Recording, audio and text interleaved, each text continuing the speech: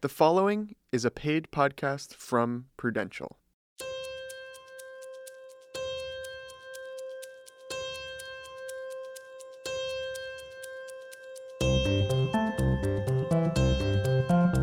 Welcome to Wealthwits, a podcast about money made exactly for you. I'm Faith Salie. So, you're a vigilant stockpiler, and you're in your 40s. I've learned a lot lately about what it's like to be a vigilant stockpiler in your 40s, and I'm here to share that information with you. Let's start with the stockpiler part. I went out and asked some vigilant stockpilers about their finances. Here's what they had to say about money. I feel more prepared when I have more money. I think if I had more money, I'd be less stressed. I have no debt. I've never had any debt. So I've always been very responsible of making sure that that was taken care of. I am feeling worried about money, but also I feel like the worrying is almost like a muscle. Okay, so what did I learn about your financial behavior type? You love watching your bank balance grow. You find comfort in knowing that your expenses are covered. It feels safe to know exactly how much you have. I met one vigilant stockpiler who had developed an incredibly thorough system for managing her money. I am in awe of her. Here's Denise. My name is Denise. My budgeting system is a very intricate, almost psycho system of envelopes filled with cash. Each envelope is marked for something that I either want or need to save money for. And I will dole out to these really dog-eared envelopes. This is my way of, I guess, calming myself down and realizing, I have enough. It took a while to allow myself to let go. I have learned, it has taken some time, but yeah, let go of some of the cash, buy some things, and it will come back. I had never heard of anyone managing money the way that Denise does, but it makes sense for her, especially because it helps her manage her anxiety around her finances. Well, you may not exhibit the same behavior as Denise. You are both vigilant stockpilers. I was curious what a financial expert would say about her money management system, or a psychologist. So I turned to a financial psychologist, Dr. Brad Klontz. Let's talk about Denise. She seems pretty sanguine about the way her system works for her. So what advice would you have for her? I actually love the envelope approach for several reasons. Like, number one, it's a great budgeting approach. Number two, it's so tactile. You're actually touching money. You're putting it in envelopes. That actually generates feelings of euphoria. So when Denise talks about that, I'm reminded of all the research that's been done where when you're touching cash, you feel happier, you feel stronger, and you actually feel more resistant to pain. And the great thing about that approach, too, is you can actually see that pile diminish as you're spending. You pretty much approve of Denise's approach to money. It seems to be working for her. Do you have any advice, anything you'd suggest for her? I think Denise might have some risks because, her passion for the system is it's a powerful passion. It's a system that's been working. I wonder what would happen if she was to, hate to bring up this subject, but if she got into a relationship. And relationships, that's where we actually have the biggest struggle around money. It's also one of the most powerful opportunities for you to actually examine your relationship with money. Because unless she found someone who did it exactly the way she did, there's probably going to be some tension into how do we do money together as a household. What are the benefits or opportunities of falling into this behavior type? Well, the benefits to being very vigilant is that anxiety around money leads you to be quite prudent. There's a lot of benefit to having some anxiety about the future. It's the squirrel who knows that winter's coming and there's not going to be a lot of nuts that collects them and saves them. And so if you don't have some sort of anxiety around not having enough in the future, you're very unlikely to save. So it does inspire saving. Yeah, and we keep hearing about the importance of having, an emergency fund. So a vigilant stockpiler, he or she is ready for that emergency. Right, and so they're anticipating it. They realize it might happen. How can a vigilant stockpiler create a healthy financial process? Well, I think part of it is that recognizing that this intense anxiety you have about money, it makes total absolute sense. Because there is something that's happened in your past, or your parents' past, or grandparents' past, that has hardwired this in your brain. You know, it brings to mind that classic Dickens character, Ebenezer Scrooge. And not to say that they're bitter and angry individuals, but there's so much anxiety about not having enough. And actually, the first book I wrote was The Financial Wisdom of Ebenezer Scrooge. And there's enough information in the story that we realized that he grew up very poor. He had intense anxiety about not having enough money. And he became, in essence, a money hoarder. But let's remember, at the end of A Christmas Carol, it's a happy ending, right? Even Ebenezer Scrooge can have a change of heart. That's absolutely correct. It's never too late to change. Thank you so much for talking with us. It was really a pleasure. You're very welcome. Thank you for giving me the opportunity.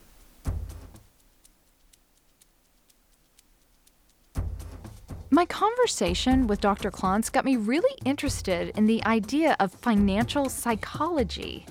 What does financial wellness mean for a vigilant stockpiler? To answer this question, I turned to another financial therapist, Amanda Clayman. Here's what she told me.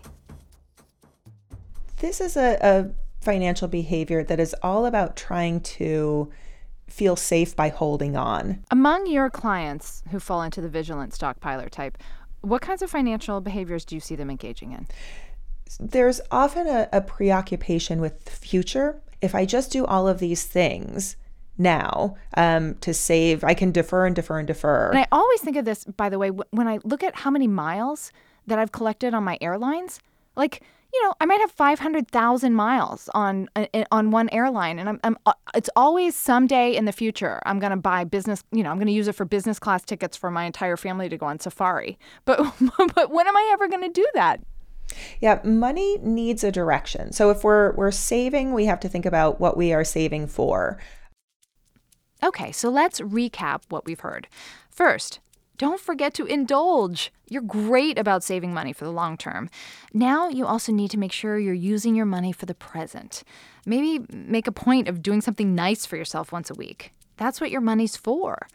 Or, if it feels more comfortable to you, create a slush fund for yourself. A savings account only for fun. Use it for that vacation you've been meaning to take or that new TV you've been wanting. And remember, money needs a direction. Keep in mind what it is exactly you're saving for. Setting goals will help make your saving purposeful.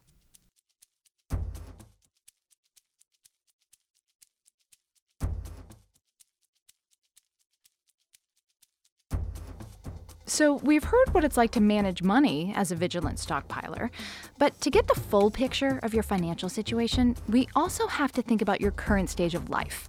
What's unique about being in your 40s? What might be some of the challenges in front of you? And what about the opportunities? Out in the world, I also asked people what it's like to manage money as a 40-something. And here's what I heard. It creeps up on you, and the older you get, the faster life goes.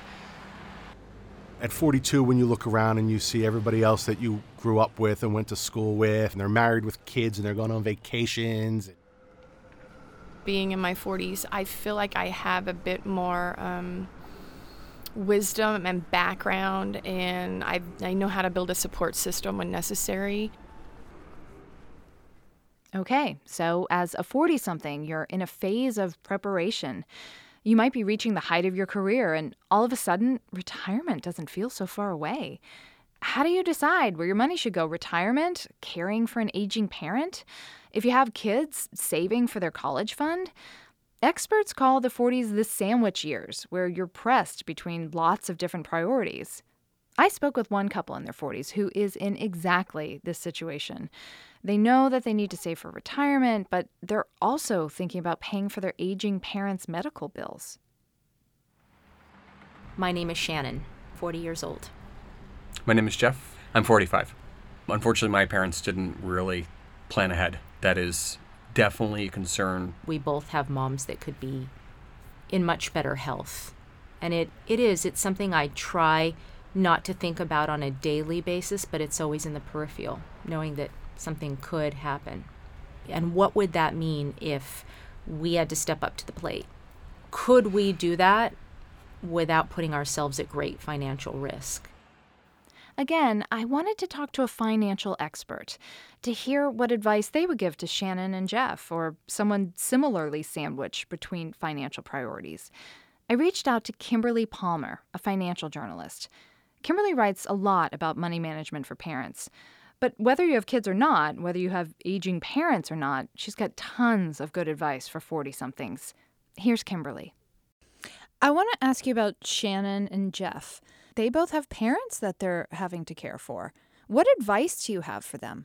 Yeah, it's so hard. I think they really represent kind of the classic squeeze that we so often see happen in our 40s. And I think the most important thing for them to think about is to not forget about supporting themselves first. They have to prioritize saving for their own retirements, their own even just simple short-term savings for things they might need. And then after you've taken care of yourself in that way, you can see what you can do to help your parents.